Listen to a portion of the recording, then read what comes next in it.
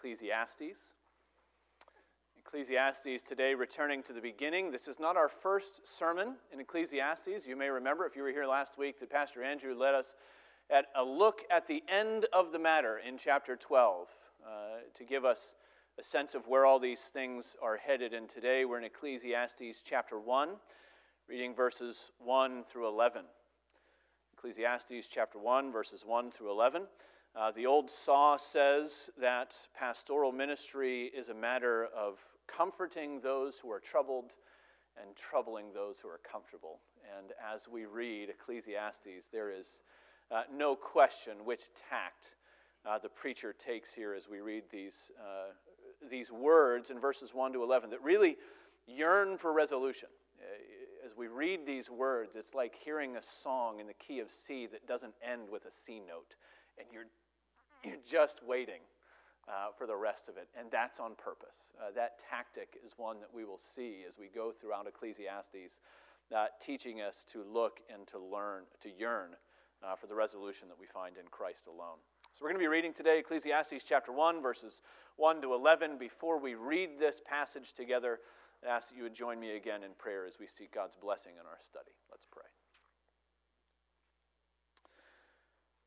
Oh, gracious Lord, we thank you for this, your word. Though it sounds a little bit different than some of the other scriptures we're used to hearing, though it may trouble us, we thank you for troubling us so that we would be turned from vain things to look to you. We pray that that's precisely what you would do for us today. Pray that you would teach us to look at Christ, to believe in him, and to find life by his name. We pray in Jesus' name. Amen. Hear now God's word as we find it in Ecclesiastes chapter 1, verses 1 to 11. The words of the preacher, the son of David, king in Jerusalem. Vanity of vanities, says the preacher. Vanity of vanities, all is vanity. What does man gain by all the toil that which he toils under the sun? A generation goes and a generation comes, but the earth remains forever. The sun rises and the sun goes down and hastens to the place where it rises. The wind blows to the south and goes around to the north. Around and around goes the wind. On its circuits the wind returns. All streams run to the sea, but the sea is not full. To the place where the streams flow, there they flow again. All things are full of weariness. A man cannot utter it. The eye is not satisfied with seeing, nor the ear filled with hearing. What has been is what will be, and what has been done is what will be done, and there is nothing new under the sun. Is there a thing of which it is said, "See, this is new"? It has been already in the ages before us. There is no remembrance of former things, nor will there be any remembrance of latter things yet to be among those who come after. Thus far, the reading of God's holy and inerrant word. May he add a blessing as we read and study it together today. I think it was several months ago. I was probably looking for sermon illustrations. I was browsing around on the internet, and I landed on this article from Men's Health. Not the sort of thing I normally read, but it was there, and the title stated very boldly, "The new middle age is 37. That was the title. The image at the top of the page was this very cleverly photoshopped banana. One half of the banana was a beautiful yellow and firm and sweet-looking and ready to be eaten, and exactly the other half of the banana was already brown and shriveled. And right there in between the two halves was the produce sticker, but it looked like one of those maps in the middle of a shopping mall because the produce sticker said, "You are here." Well, the author went on to explain, he said, statistically speaking, 37 is the median age of men in America right now. It's also almost halfway to the end of the average man's life expectancy, which is 76. He said that means that 37 is midway between the cradle and the grave. Now, as a 37-year-old man, I find that highly offensive.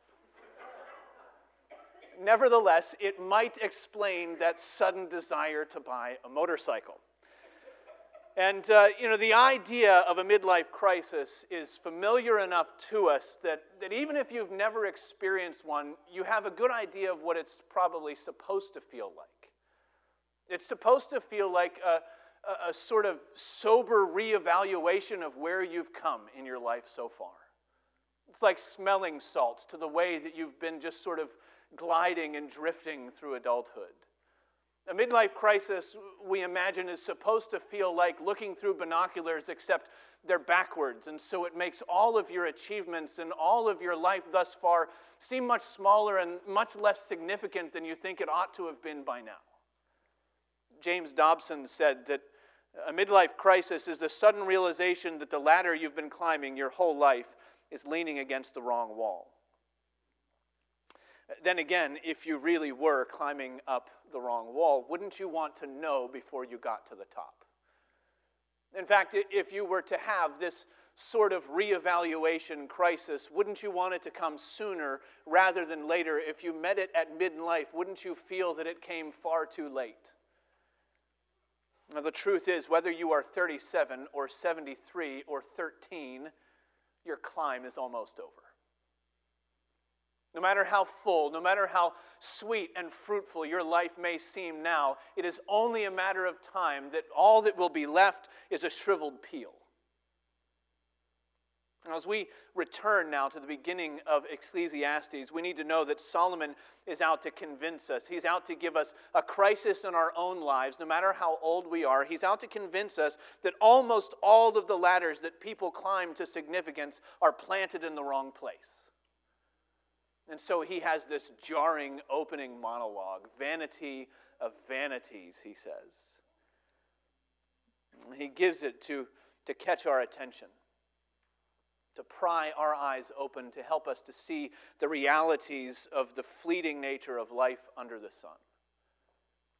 We're going to look today at these verses really in two phases. We're going to look at all of it, and then we're going to look at all of it again.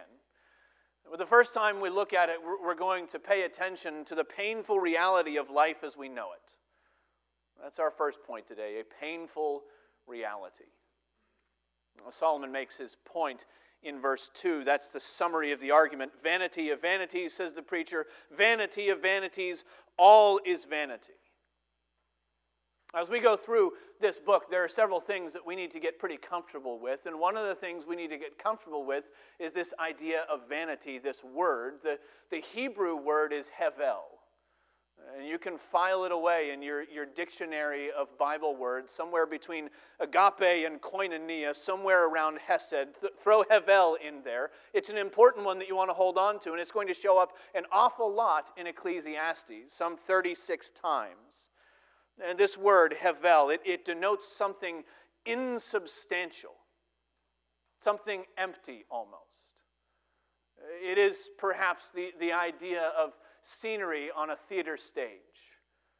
It's supposed to give you the idea of something firm, the picture of something substantial, but it's really just plywood, and it's propped up and it's painted to make you think that it's something it's not. That's hevel. Perhaps worse, it's often translated as breath, as smoke, as vapor. Hevel is that last wisp of morning mist that was disappearing today as the sun was rising. That's hevel. Hevel is also proof of what Solomon is going to teach us later, that of the making of books, there is no end. Because it's this word that it's really at the center of the argument of Ecclesiastes, that there is this seemingly never-ending debate among the scholars and among all of the commentators trying to nail down what exactly does hevel mean. And the debate centers on one of two options. They tell us, the scholars tell us, that hevel could mean, on the one hand, something about time, and on the other hand, it could mean something about significance. You understand the distinction. On the one hand, they're saying, Solomon is telling us that life is short, that it's fleeting, that it's short-lived. On the other hand, speaking of significance, they would say maybe he's telling us that life is meaningless, that it doesn't amount to much of anything.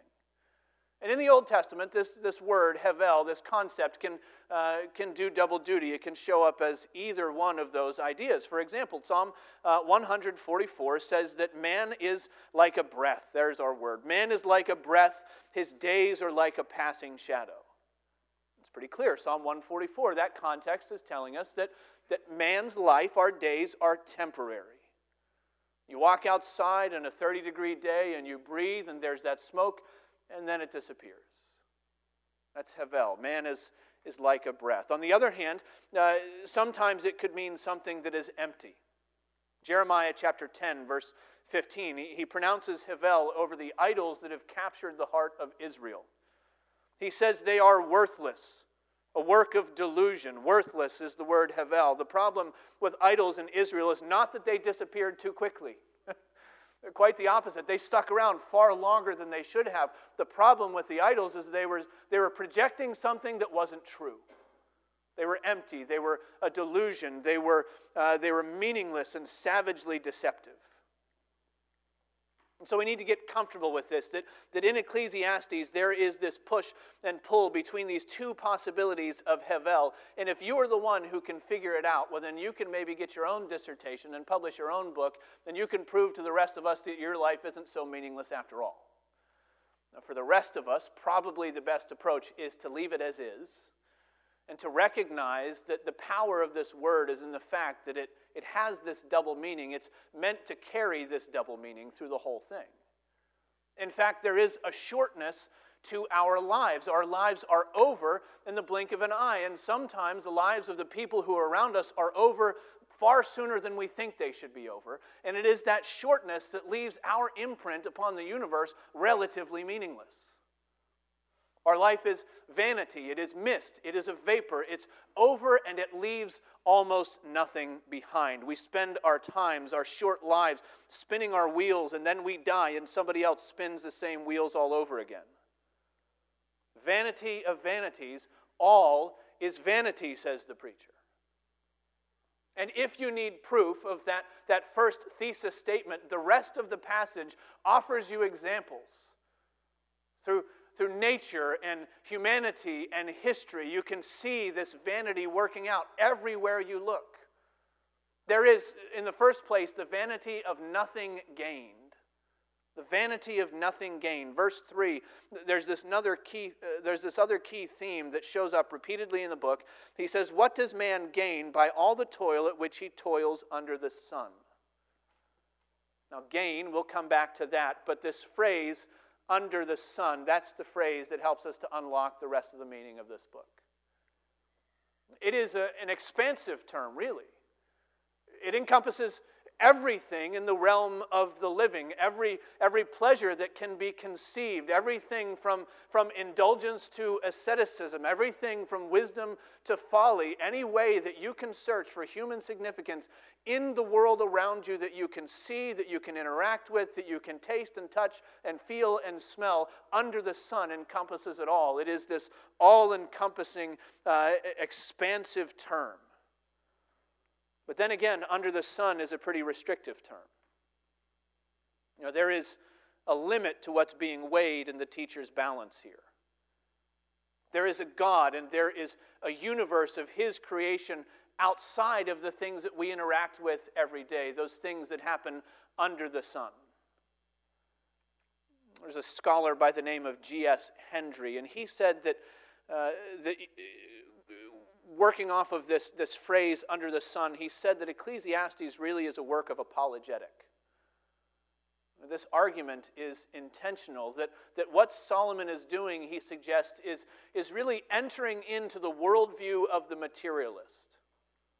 Life under the sun, that's what you know, that's what you want to interact with. All right, let me come along with you. Let me see where that argument leads you. Let me see where this worldview turns out in the end. Let's push it to its logical consistency. And so we begin, and Solomon is asking, what happens under the sun? It's pretty expansive, but it's also a limited term. And the real question is, well, what is gained? Back to that question at hand, what does man gain by all the toil with which he toils under the sun? gain is an economic term. It means a surplus, it means something left over when the books are closed. And so when the account of your life is emptied at the end, what will there be left over? What does man gain by all of his toil? And the answer is relatively nothing. Almost nothing at all. Just look at the world around you. You can see it in the earth, the sun, the wind, the water. Everything is caught in this perpetual cycle of activity without real achievement. It produces nothing permanent. Verse 4, a generation comes, a generation goes, but the earth remains forever. Same as it ever was. Without our imprint lasting, though we think we're so impressive. A while ago I saw a video about the reforestation of Chernobyl. It's only been 35 years since the nuclear fallout. You know what's happening in Chernobyl is the forest is coming back in to claim that once prosperous city. The buildings are ruins. And all the humans are worried about radiation, but there's plenty of life there. In fact, European gray wolves are thriving on the prey animals that are untouched, that are happening, that are living in Chernobyl. And so give it time, and pretty soon the buildings will crumble into nothing, and the forest will retake what was theirs, and it will be like people were never even there. Generation goes, a generation comes. The earth remains forever. The buildings will collapse. And then there's the sun in verse 5. The sun rises, the sun goes down. It hastens to the place where it rises. If you have an ESV, you'll notice the footnote there. It indicates that hastens probably should be better translated as pants. It's exhausting. It's this cycle of never-ending labor, like a celestial Sisyphus, always on an errand, always trying to achieve the unachievable. The sun goes up, the sun goes down, it goes back, it rises, it sets, it rises, it sets again. There are changes with the seasons. We can see them, we can predict them, but it always comes back to the way it was. Perfectly predictable, perfectly boring, perfectly exhausting. The wind and the water follow similar patterns. North and south, round in circles. The rivers keep on flowing into the ocean. The ocean never says, I've had enough, thank you, I'm done, please, no more. And this is written in and around Jerusalem. Within, not very far, just a few kilometers of the Dead Sea. The Dead Sea that has an inlet and no outlet. And for millennia, the Jordan River pours into the Dead Sea, and it never fills up. In fact, it never gets above sea level. And so it just stays, and they keep on pouring in, and there's never any filling. It's an example of this perpetual work without achievement. It's all so much weariness, says verse 8. It's weariness. Weariness of motion without progress, action without fulfillment. The same thing happens in the human body. We're always seeing, but we're never satisfied with what we see. We always want to see more. We never say, I think I'm good. I think I'll just choose blindness for the rest of my life because I've had enough of seeing. We keep hearing things and we keep wanting to hear more things. It's so weary that we can't speak of it. The idea actually there is parallel with the next two. That all of our speech really is meaningless to recount all of the weariness. We could speak for the rest of our lives and we could never catalog everything. We can't speak, we can't hear, we can't see. All things are always striving and never achieving anything of lasting permanence, yet it all just keeps churning on. There's a vanity to it. There's a vanity of nothing gained. There's also a vanity of nothing new. Verse 9, what has been is what will be. What has been done is what will be done. There's nothing new under the sun. And this is the place where we want to say to Solomon, now hold on a minute.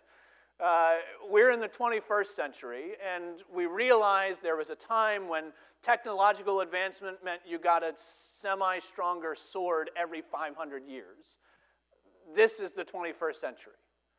We've got moon rovers and Mars rovers. We've got microsurgery. We've got televisions the size of minivans. Hey, we've got minivans, right? Remember when they were all much bigger? This is new. This is different. Now, last month, Elon Musk made the argument that soon we're going to need a universal basic income because in his mind, quote, in the future, physical work will be a choice. It just so happened that he made that announcement the same day that Tesla announced their Tesla bot. a humanoid robot to do the mundane tasks around your house you don't want to do. And so the idea is that with advanced automation, nobody will have to do the garbage collecting. Nobody will have to do the produce harvesting. Nobody will have to do the mind-numbing, back-aching work that has filled human history for centuries, for millennia. It will all go the way of all things. It might be entertaining if you forget that in 1967, Walter Cronkite announced on the evening news that, quote, technology is opening a new world of leisure time. One government report projects that by the year 2000, the United States will have a 30-hour work week, and month-long vacations will be the rule. There's really nothing new. We've seen it all before. Every technological advancement is sold to you with the promise that when you have this, your life will be much easier, really. Everything from the cotton gin to your email address has told you that as soon as you get this, it will all be easier. Well, what does your email address allow you to do? Not work less, but bring your work home with you.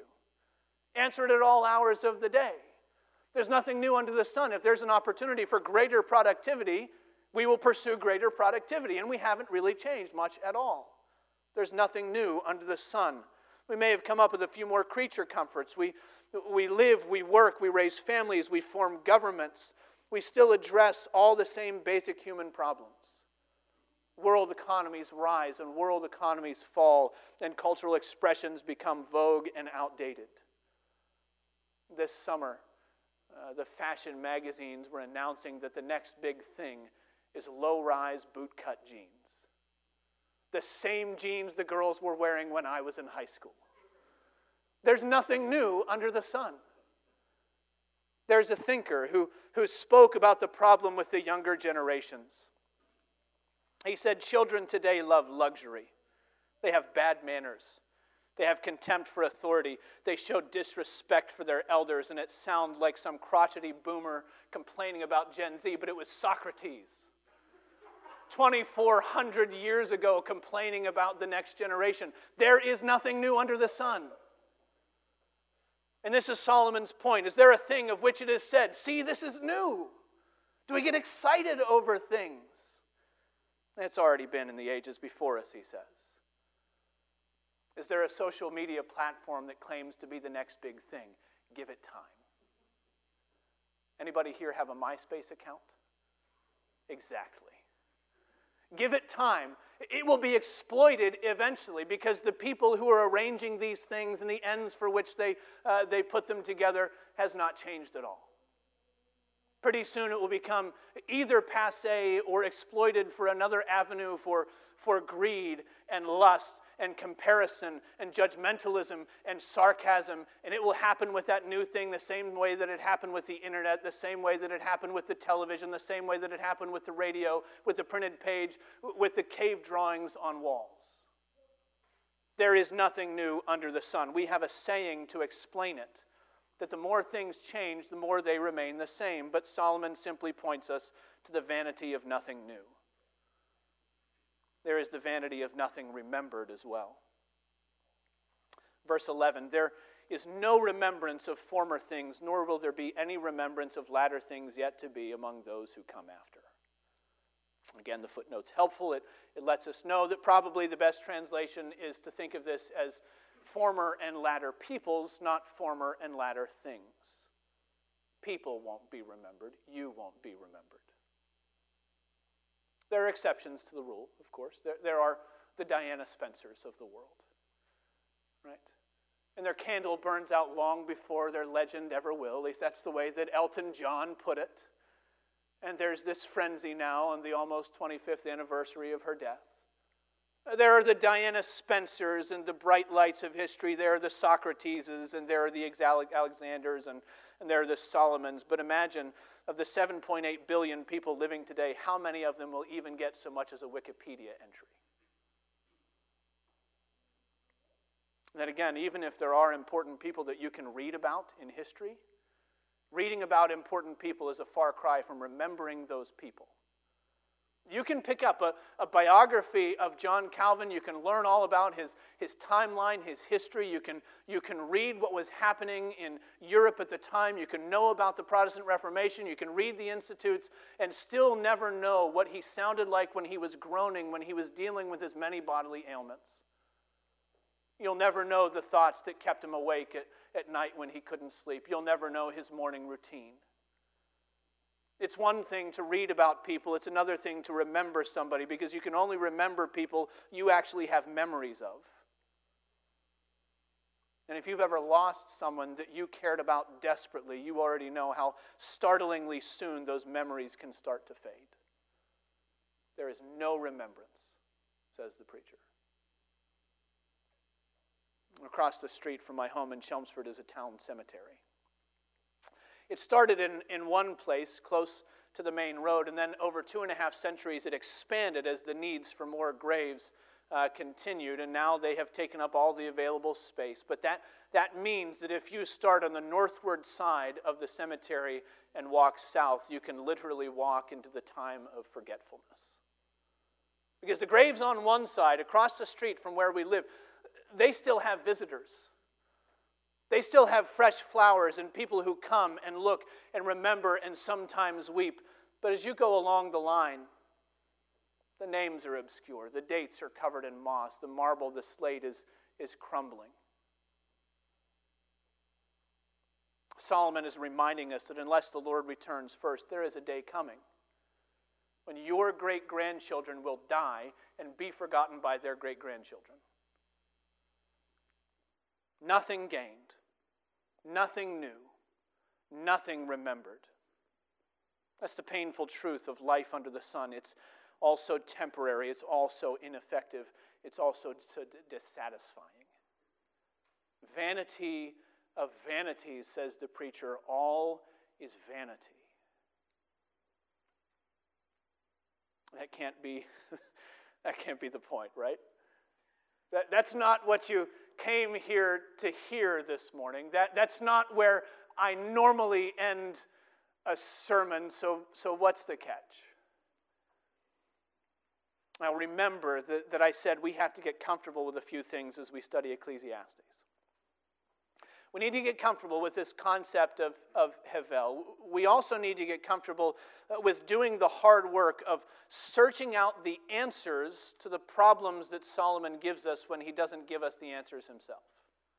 That's often what he does. He will give us that unresolved symphony that doesn't end on the tonic, and you just want somebody to go over to the piano and hit a C chord just to give you that sense of, and he never gives it to you until the end, which is why we started there last week, so that we have our eyes set on the end of the matter, that we know where it's going, because in the middle it's going to be a little uncomfortable as we go through.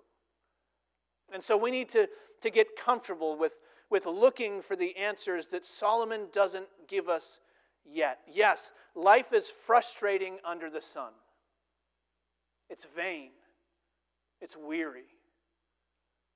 And Christians, quite frankly, don't get a hall pass to skip all of the weariness. Faith in Christ, when you become a Christian, it doesn't immediately make daily living exciting. It doesn't give you this sense of, this is what I'm supposed to be doing. This is where I ought to be. No, but faith in Jesus does teach us that there is more to life than life under the sun. Faith in Christ teaches us that all the despair of our vain lives is specifically designed to make us long for something lasting. And so in the second phase of looking through this passage, we need to consider the eternal hope that Solomon hasn't given us yet. We've already seen a painful reality. Next, we need to see an eternal hope. And so it's true that Solomon hasn't given us any hope in the picture that he's painted. There is not a positive, upbeat note in the whole symphony so far. But if you're paying attention, you might notice that he's already laying the groundwork for hope in what he has given to us. And the groundwork for hope comes in correctly diagnosing the problem that we're facing. Look again at verse 3, this rhetorical question. He doesn't expect us to answer because the answer is obvious. What does man gain by all the toil at which he toils under the sun? Notice that that is not an individual question. Solomon's not asking you, what does this man or that woman gain? He's not saying this individual over here. The word is more general. It's a humanity question. What does man gain in all the toil at which we toil under the sun? What does humanity gain? What does mankind gain? In Hebrew, the word is Adam. Right? What does Adam gain? Adam toils all day under the sun. Mankind works his calloused hands to fill his empty stomach.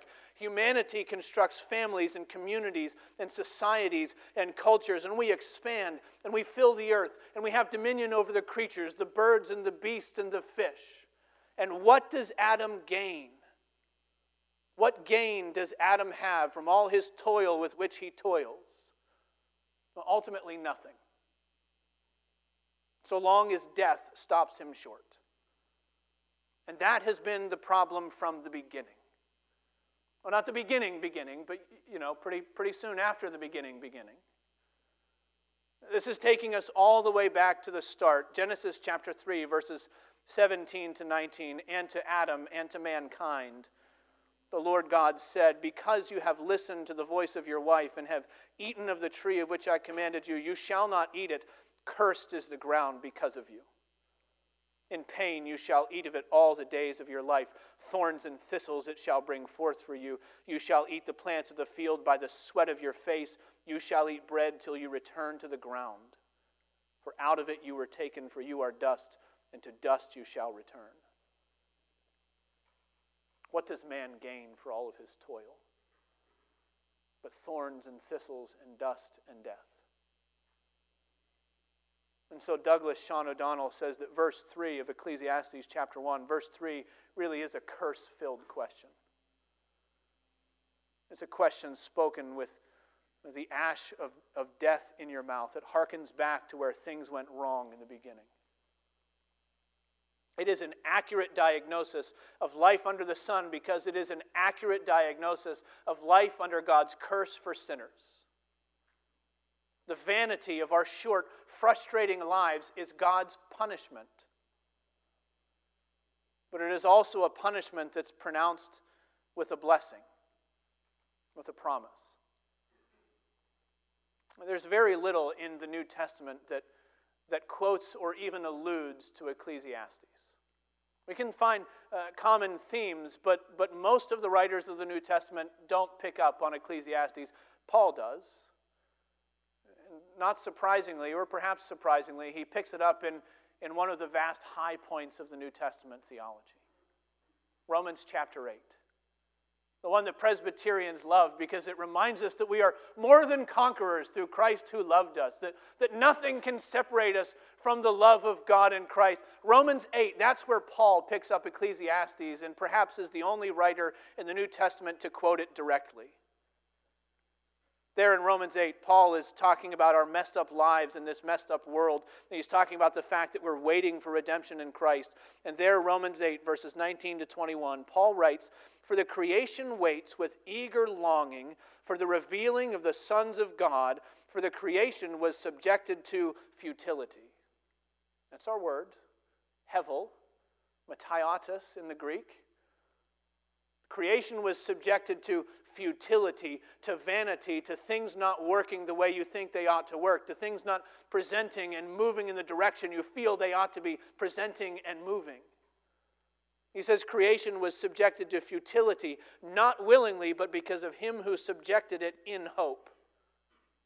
In hope that the creation itself will be set free from its bondage to corruption, in order that the creation itself will obtain the freedom of the glory of the children of God. Do you hear Paul's point?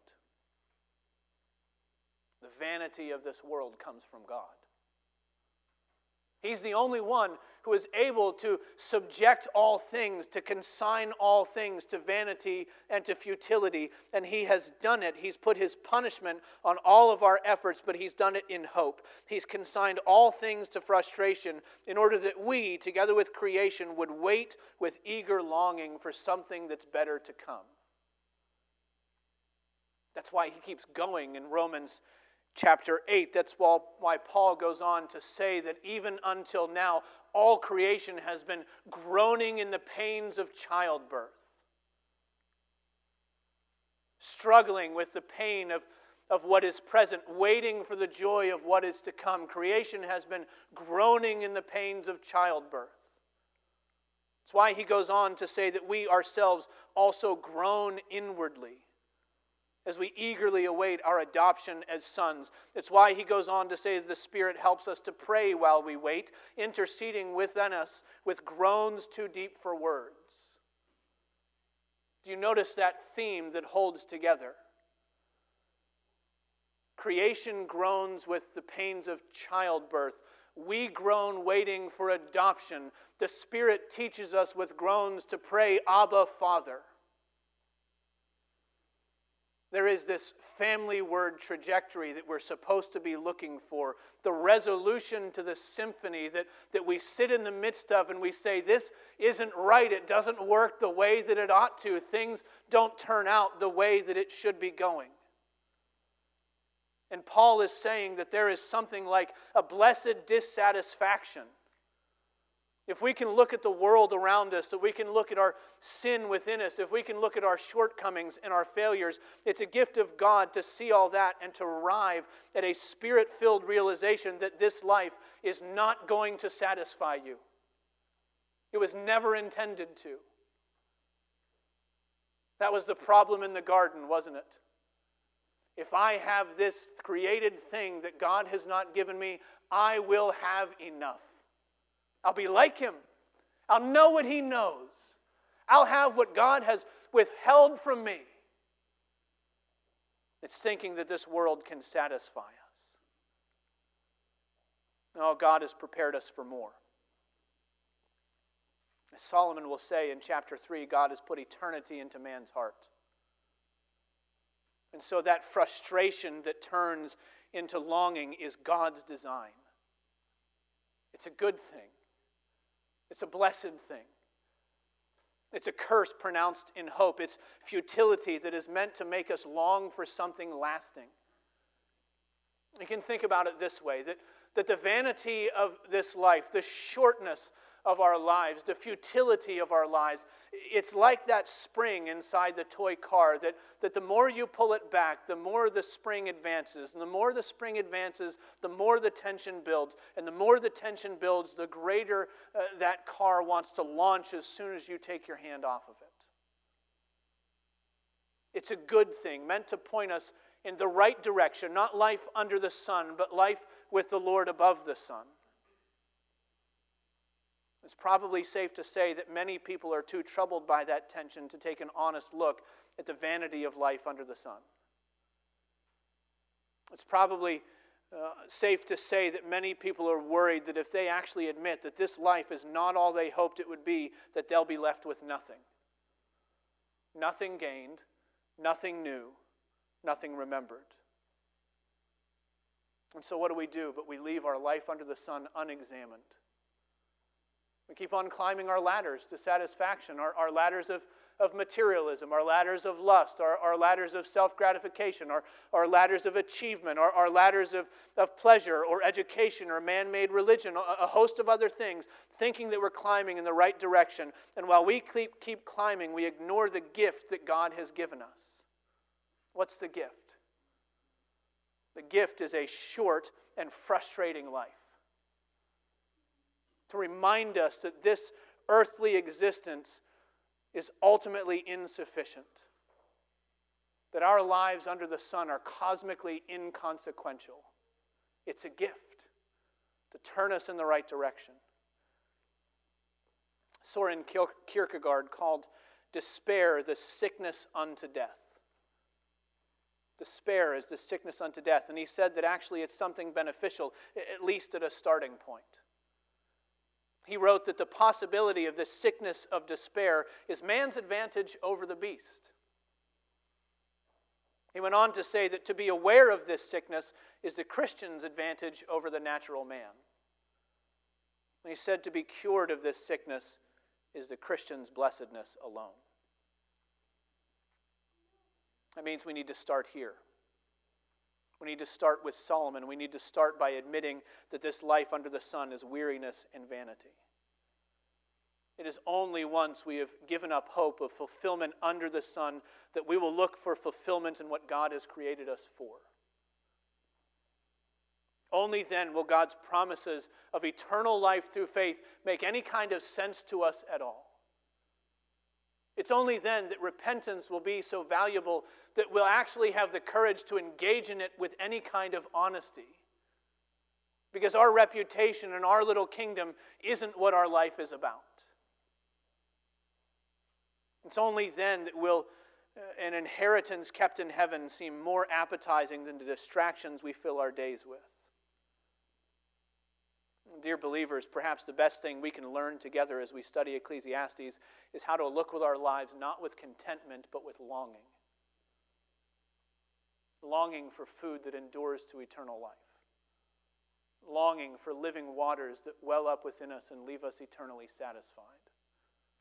Longing, as we read in Malachi today, for the Son of Righteousness to rise with healing in his wings. Longing for that eternal rest that can only be found in the Savior. The one who took the punishment of our death so that we can receive the promise of his life. It's my hope that Ecclesiastes is going to help us as we study it to break the death grip that most of us have on our vain little lives. It's my hope that Ecclesiastes will show us that the Lord intends our life under the sun to make us long for something lasting. Let's pray together. Oh Lord our God, we thank you for this unsettling word. We pray that you would drive us to your Savior, to your Son. Pray that you would teach us to walk with him and trust in him. Pray that you would keep us looking and trusting in your promises through him. Oh Lord, give us faith in you. Give us faith in what you provide for us. And help us, O Lord, to be your people. We ask in Jesus' name. Amen.